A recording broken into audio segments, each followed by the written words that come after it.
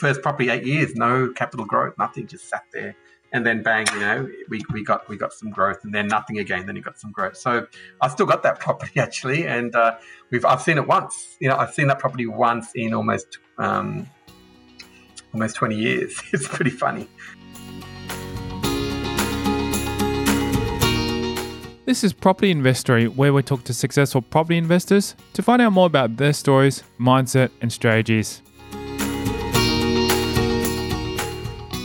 I'm Taran Sham, and in this episode, we're speaking with the director of buyers agency Search Party Property, Julian Khursigara. Discover how he got into property from a successful career in sales, in tourism, working in 5-star hotels. We'll also hear about his first investment property that he held onto, where there was no capital growth for 8 years.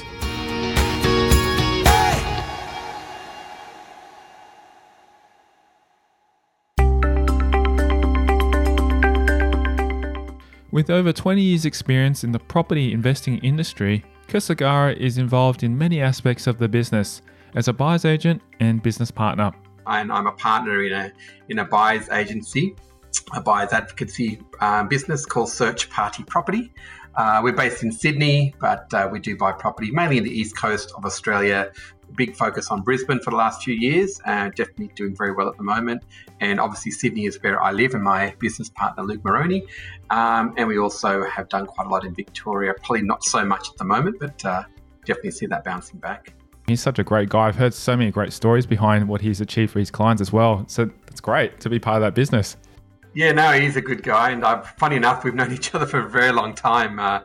Going back to another life, when I finished school and uni, I studied tourism marketing and I worked in a big travel company at the time. And Luke came in there. I think I must have been in my early 20s, and we just became a manager or a supervisor of a team. And Luke came in as this bright-eyed, bushy-tailed, I think 18-year-old, must have just finished HSC. And so we actually met way back then. So, I guess you have those gaps in time of life, and he went overseas to work and I traveled overseas and then just kept bouncing into each other over time. And actually I got him a job at another company I worked for many years, 10 years later. And then we bumped into each other again. He was starting a new company called First Time Property Investment, where he's mentoring investors. And that was his first sort of foray into business. So I think he reached out then, and we had a couple of chats and had lunch over sushi one day, and realised that we've got a hell of a lot more in common than just our past around, obviously just love talking about property and our journeys. And then we used to meet up, funny enough, every second week and give blood or plasma, in fact, at the Red Cross. And that was our time to spend an hour together every fortnight on a Tuesday morning. So that's kind of how we developed our friendship again, and here we are now as business partners. When you first met Luke at the beginning, at the first company that you worked in, was he sort of under your wing? Yeah, he was at the general entry level of the company. I don't think he reported to me. I was looking after a different business unit in the business, but definitely part of the greater unit. That I was probably 100 people in that business area that I was in, and Luke was definitely part of that. But yeah, it was a very social business. We're all young.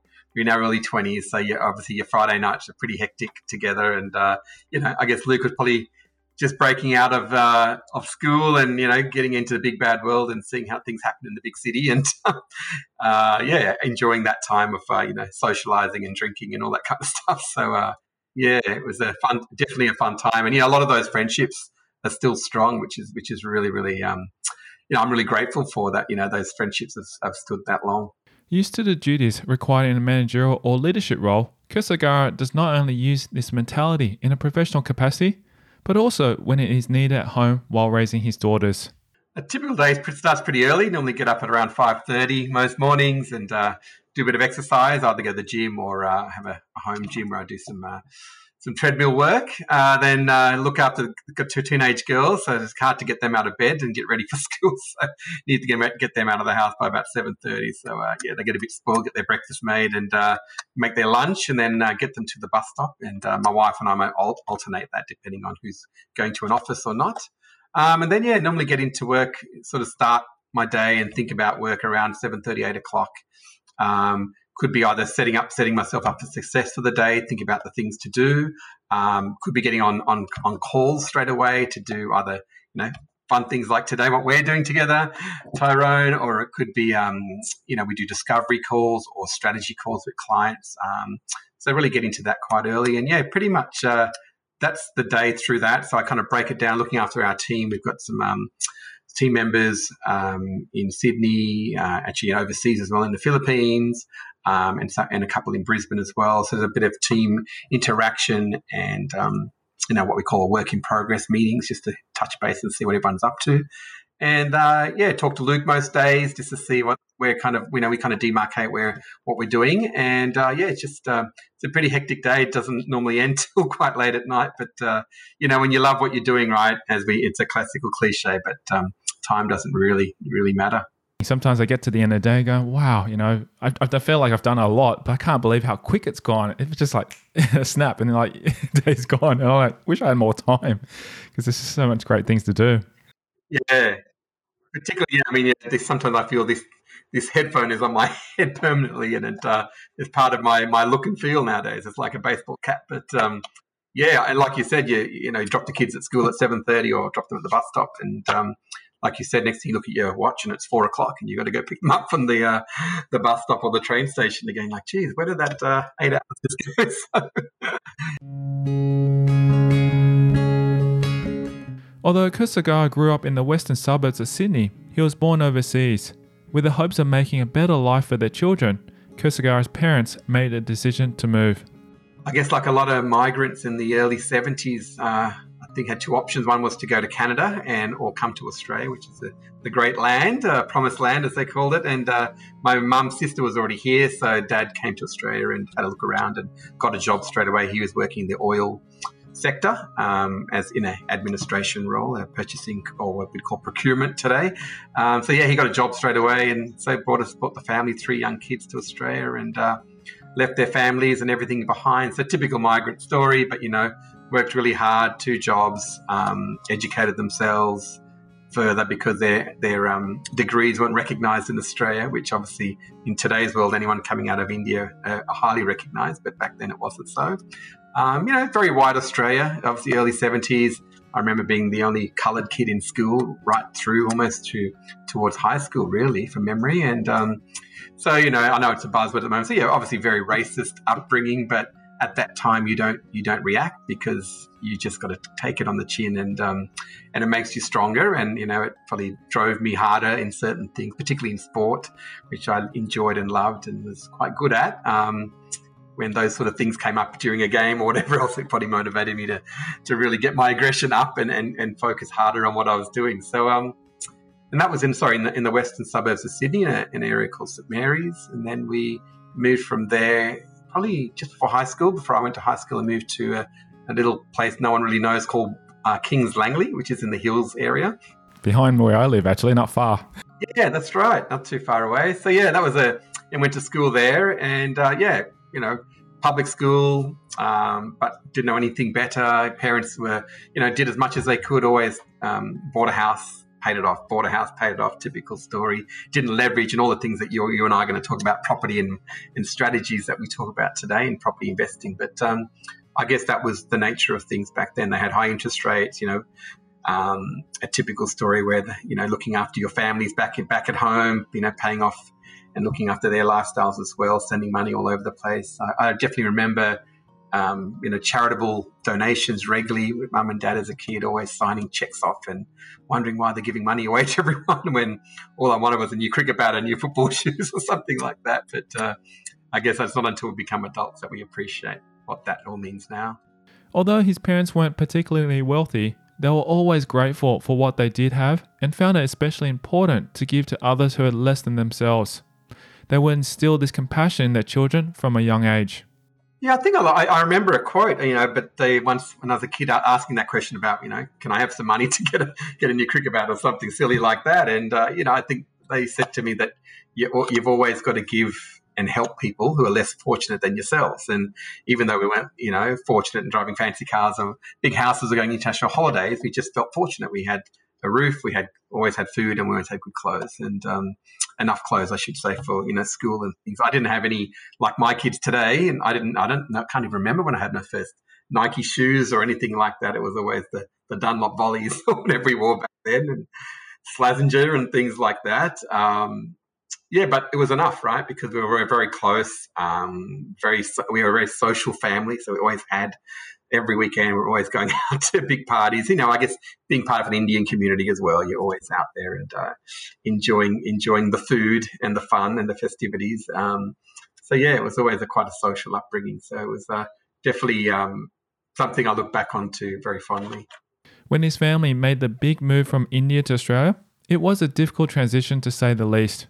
This was not only because his parents were coming to a new country with no jobs and no money, but they also had to bring along their 3 children under the age of 5. I think I just turned 3 or just around 3, coming at 3, yeah. So I'm now...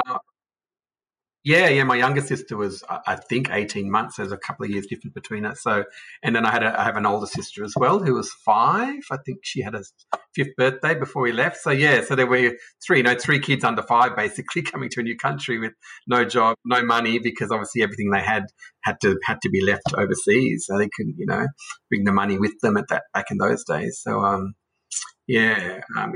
Mum and Dad had a very affluent life back there. It was things were going really well for them, but they make these sacrifices for the good of their children. And I guess where they were living at the time, where they ended up because of work in Karachi, things started to change there due to new obviously partition, and then some religious changes in the country, and so I guess they figured it was a better place to bring up the children in Australia.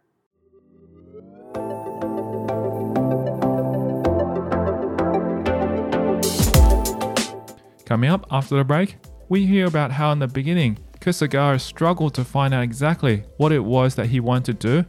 All he knew was that he needed to get a job. I went into the city and every day in a suit and tried to knock on doors and look for a job. And bumped into someone actually I met at a wedding a month or so earlier, and she said, "What are you up to?" I said, "Not much, just looking for work." We learn about how Khursigara managed to get accepted into an exclusive management training program at a company he worked for. Which was quite interesting because I think the 4 or 5 people on that program were all either sons of someone, or their dad was the head of Qantas or the head of Ansett, and had a little bit of influence maybe. How he managed to gain some growth in his first property purchase, which remained stagnant for the first 8 years. So over that time, then it started to get some capital growth. We took a little bit of money out of it over time too, to leverage that and buy other properties.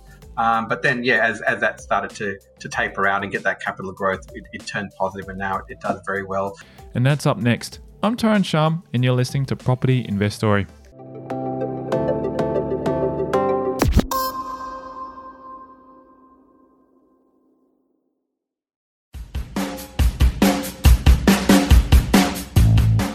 Hey property investor, is your cash or equity currently earning you 1 to 2% per annum sitting in the bank? What if I said to you that you can do better? To find out more, simply register your interest to become a money partner at propertyinvestory.com. Right now, there are great opportunities in the property market, and I'm looking for money partners who want to invest to get a high return with low risk on their money for 6 months. Register your interest by visiting propertyinvestory.com.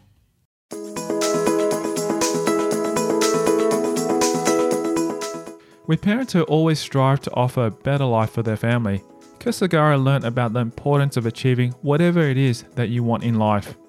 Now, after a devastating turn of events, this was made all the more clear. So Dad was more at administration, management sort of roles.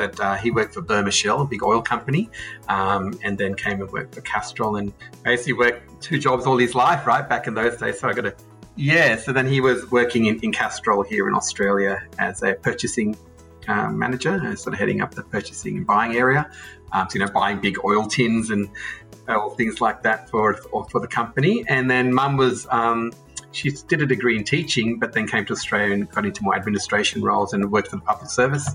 And then, worked her way up through there, and actually started to study law, but then unfortunately got quite ill in her late 40s and with motor neuron, and unfortunately passed away, 3 or 4 years later. So, didn't get to achieve, I guess, all her dreams and goals. Although Khursigara admits that he didn't get the best results after finishing high school, he was determined and was adamant about getting a job, following in his parents' hard-working footsteps. A lot of kids probably enjoyed or had dreams of playing sport at a high level, which was never really going to happen. But you like to have those dreams. And the usual things that comes into the mix as a teenage boy, other influences. And then I didn't really know what I wanted to do, so I actually studied accounting for 2 years. Because you're Indian, you should become an accountant. Well, why not? It's either engineer or accountant. Definitely didn't have the intelligence to become a doctor. I did accounting for 2 years, and funny enough, realised I had a personality, so I couldn't really be an accountant. So I left that after 2 years. And but what I did enjoy was the business side of that course and degree. Around which made sense. I was good at. I did 3 in economics at school and did very well at that. It's about the only subject I did really well at, and so it kind of made sense, right? Once you realise and you start studying that, I liked marketing, I liked business, I like commerce, I liked economics, I like talking about companies and how they work and the machinations of building businesses, and rather than studying P&Ls day in, day out. So then I left and I didn't really know what to do. It was actually at that recessionary time in the early 90s, the recession we had to have under Paul Keating. Interest rates were high. Yeah, something like 20%, wasn't it? Some crazy, yeah. That's why they couldn't leverage, right? They had to buy the house, pay it off somehow. I remember just going into the city for interviews, trying to get, maybe I'll try to keep doing accounting. But I said to my dad, obviously being a ethnic background, you can't just stay at home. You've got to work, son. And so I went in, I always had part-time jobs always, but just, full-time work. So I went into the city and every day in a suit and tried to knock on doors and look for a job. And bumped into someone actually I met at a wedding a month or so earlier, and she said, "What are you up to?" I said, "Not much, just looking for work because I'm going to pause my accounting degree at the moment." And so then I joined that, as I mentioned at the outset about Luke, this travel company as a courier, like the mail boy, running around the city, dropping tickets off. Back in those days, a ticket was actually a paper ticket, not something on the internet, not an app.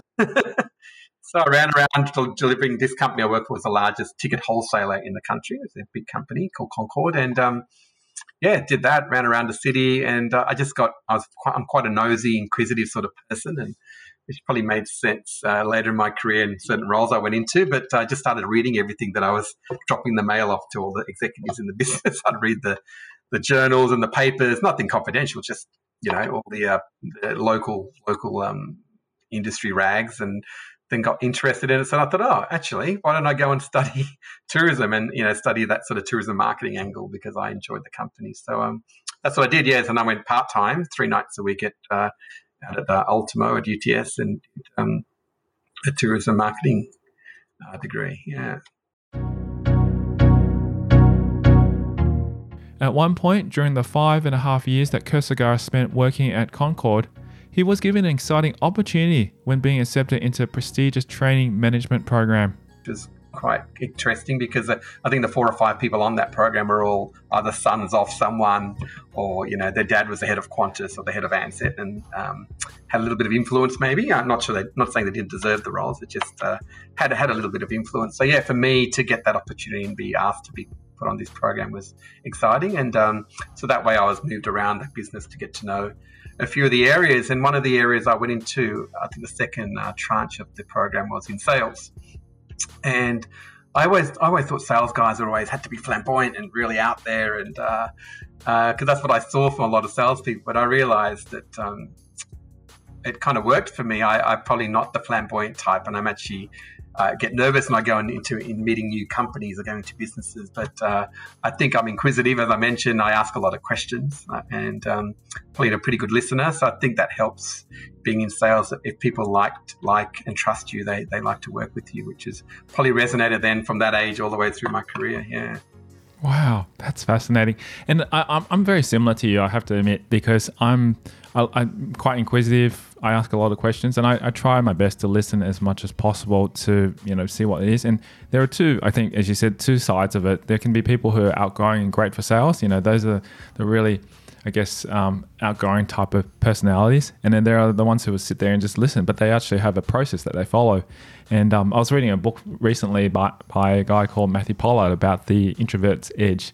And those people he was saying that he did a study on seem to actually perform exceptionally well in sales, because they spend a lot of time just listening. And because they're introverts, they don't like to be talking. The people actually who are doing the talking tend to go, okay, because you're actually listening and understand what we want, we actually want to work with you. So, there's all these different ways of looking at how sales can actually work and be beneficial for, different types of personalities. And, sales theories have changed and developed, and the machinations of sales have moved around. So if you're selling pens or encyclopedias and door to door, then you have to have a very different type of personality to do that, and very highly geared and motivated.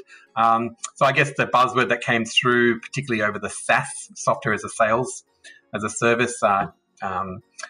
in the last 20 years is what they derived a term of consultative selling. So that's where you're consulting and you're talking and you're asking questions and what are the problems I need to solve for you. So, again, like you said, you're well trained and versed to ask those type of questions. And, big, huge companies put you through, huge amounts of training on how to speak in a certain way and the formula of selling their product. And it's generally in the software industry and sector where you get that consultative selling process. After completing the management training program, Khursigara began to apply those skills gained within the company. However, his career soon started to fast forward and he began weighing up his options. And maybe 24 or so at that stage, and felt like I've maybe outgrown this company into where I wanted to head. And, the usual case, I don't think I did a formal interview, I don't know, well into my 30s, but an airline called me, an airline that I used to work with a bit in that role, Malaysia Airlines, and the sales manager rang up and said, hey, do you want to have a coffee? And I said, yeah, sure, I'll have a coffee, and or lunch or something like that, and went and did that. And as that turned out to be a bit of a job opportunity, and he wanted an assistant sales manager. So I went for a couple of interviews there and got that job. Kind of a formality. I think he picked me, but I still had to go through the HR side of things. And that was a really big turning curve, a big airline, very formal, shiny offices, and, flying around Asia all the time, going to Malaysia all the time was fun. And I was young and single and obviously had a lot of fun doing that. But in my management training and becoming a better leader it was a real growth for me there. I came in and everyone in that, like I said, 24, 25, everyone in that company was, all the other sales reps were well into their 30s, some into their 50s. And this young guy comes in and says, I'm now your supervisor. So I reported into the sales manager and I was there. And that didn't go down well. And but that taught me some skills about being resilient and having to be strong and say, well, this is the way it is. But gaining their trust, I guess. So they didn't know who's this guy, but I guess I learned to gain trust by leading by example, working hard, and doing the right things, talking to people individually, getting to know their story and what makes them tick. And everyone's individual, right? Not everyone works the same way. So I guess again that inquisitive mindset and liking people, enjoying people's company helped me understand people and understand what they needed to work well with me, and vice versa. So it's not that wooden stick type of management style that was sort of coming out the back in those days. It was more about understanding people and working together as a team. Now that we've got the buzzwords like collaborative and all these type of words that are pivoting, like we heard last year. Back then it was just getting to know people, and we didn't use buzzwords. It was just really treating people as individuals and getting to understand how they want to work best. And everyone's a bit different.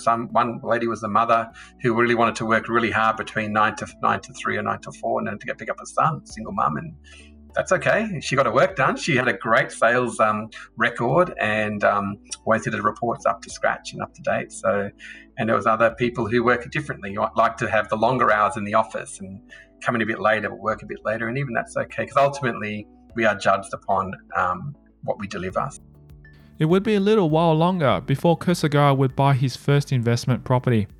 After a few changes in his career and with a slight pay rise, he was finally in the right position to take that step. So once I went through the travel sector, did Malaysia Airlines, went to work for another hotel, and then I went into the hotel business, worked for Shangri-La Hotels, a major five-star hotel company out of Hong Kong. Again, a lot of traveling to Asia. And then finally, my last hotel job was at Four Seasons Hotel, which is in the city. And the hotel business has really probably developed that professional side of me, because I was probably a little bit loose, in industries where you could get away with it back then. There wasn't as much scrutiny around databases and reporting and technology wasn't quite there yet. Whereas 5-star hotels, it was really about, very heavily governed on KPIs and achieving sales calls and targets. But also just professional, you go into work every single day looking $1 million in your black suit and your white shirt. And almost became a competition to outdo each other in the sales team on how we over-deliver to our clients. So when a client comes in to look at a hotel room, sounds pretty boring, but they are going to then do a conference, or they're going to put their, Deloitte, one of my clients would bring in, 6,000 of their 6,000 room nights would come and stay in our hotel, but they're traveling employees and executives. So you'd want to put on a bit of a show. So, it was always fun to outdo it, and making sure the room's set up, making sure you had their logo on the laptop when they walked in, all the lights are on. When they open up the curtains, it was the Opera House staring right at them, making sure you don't get a room that looked down the wrong side of George Street. Then they're really small things, but it all adds up. Making sure you bump into the general manager by accident, but you planned it, right? You've told him, I'm coming in at this time. Can you please walk through the lobby and meet my client? Because again, general managers and hotels have a big whole lot of power and a lot of mystique, and it was good to have them introduce them to my clients. And then you go into the restaurant, and then you make sure the head chef comes out and he delivers a beautiful meal, with their logo on the pastry, that the dessert, and out of honey and wax. And so, everything you did was to outdo your client and make sure you give them the best experience. So that was something I really, really took me a while to warm up to, because it wasn't natural for me, but it's definitely another building block in my makeup as a professional that really helped me. So left that, and then what I was getting onto, you said when I bought my first property, then I went into marketing, loyalty marketing specifically, with an Australian company where we ran the bank's loyalty program. So more strategy, consultative sales there. But that's when I bought my first property. So I moved from hotels into that loyalty company, and got a nice kicker pay rise from that. A hotel's great and glamorous and lovely travel to be in 5-star hotels, but didn't pay as well. So moved into the true sort of enterprise corporate world, and had a nice kick to my pay rise, and thought, okay, time to invest in property. So I went classical, got introduction to someone, nice glossy salesman, and told me about this beautiful development, a multiplex development in Newtown, Erskineville, which I still have. So I was 30, I think, at that stage. He describes what the property looked like and what was being sold to him. Yeah, it was a one-bedroom apartment. So again, classical story. You buy that. It's got overhead. It's got a lift. It's got tennis courts and swimming pools. So something I would never sell to a client today. But that's my class. And I think most people have that classical story where you get sold to or something. And we bought that. And at that stage, I was with a partner, a girlfriend at the time, who's now my wife. And so we ended up buying that together in the end, because we put both of our names together to leverage the loan.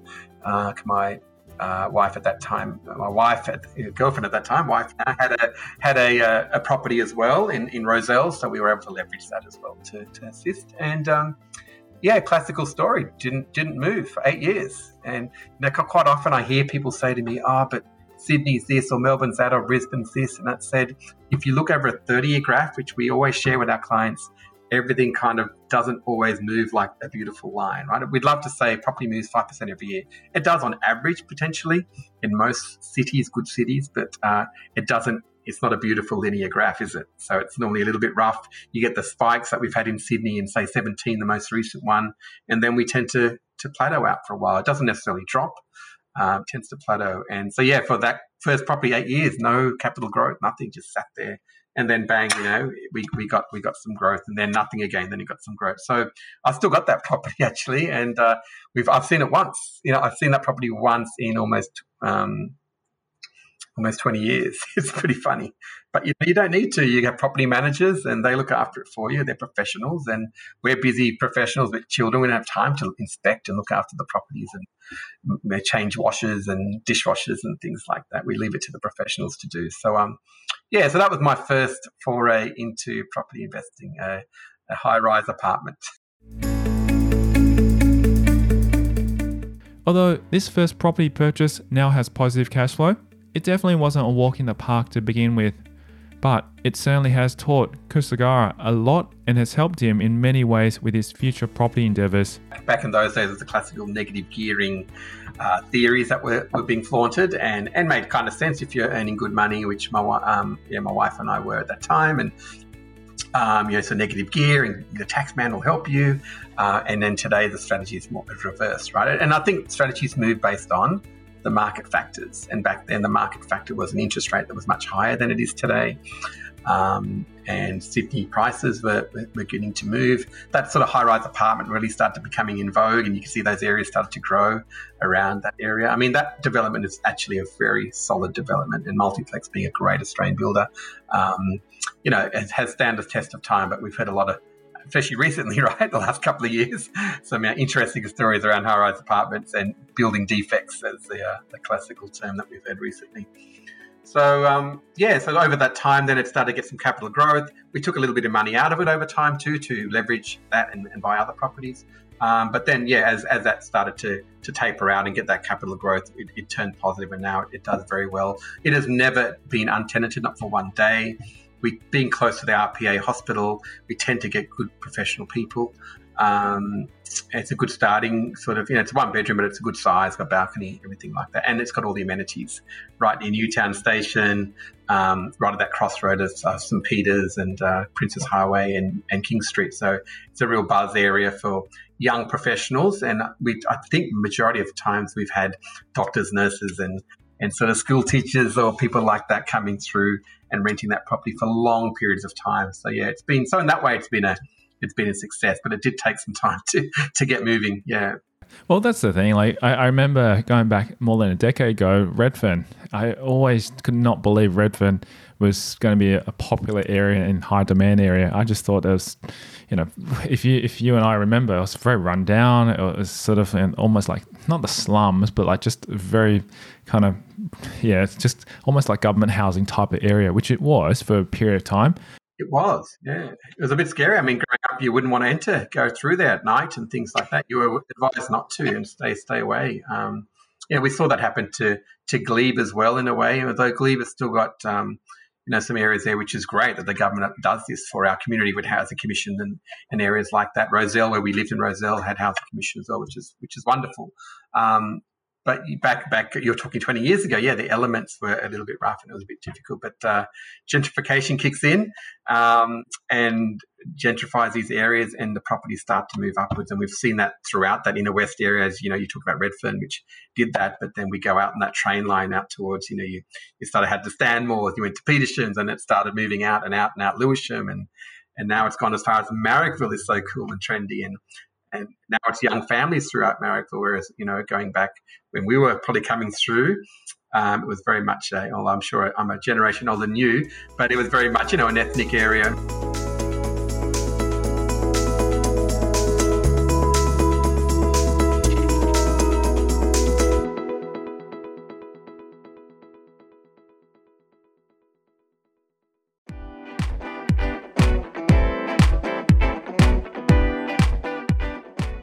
Julian Khursigara's story continues in the next episode of Property Investory. Join us for part 2, where we'll discuss the time he spent living and working in India. The company supported us very well. Our home that I live in here was rented out for all that time. We were well paid. All our accommodation, we had drivers, we had all the things that you get when you're an expat overseas in Asia. The value of leverage? In the bank at 1%. Well, put charges on top of that. The bank charge you for holding your money.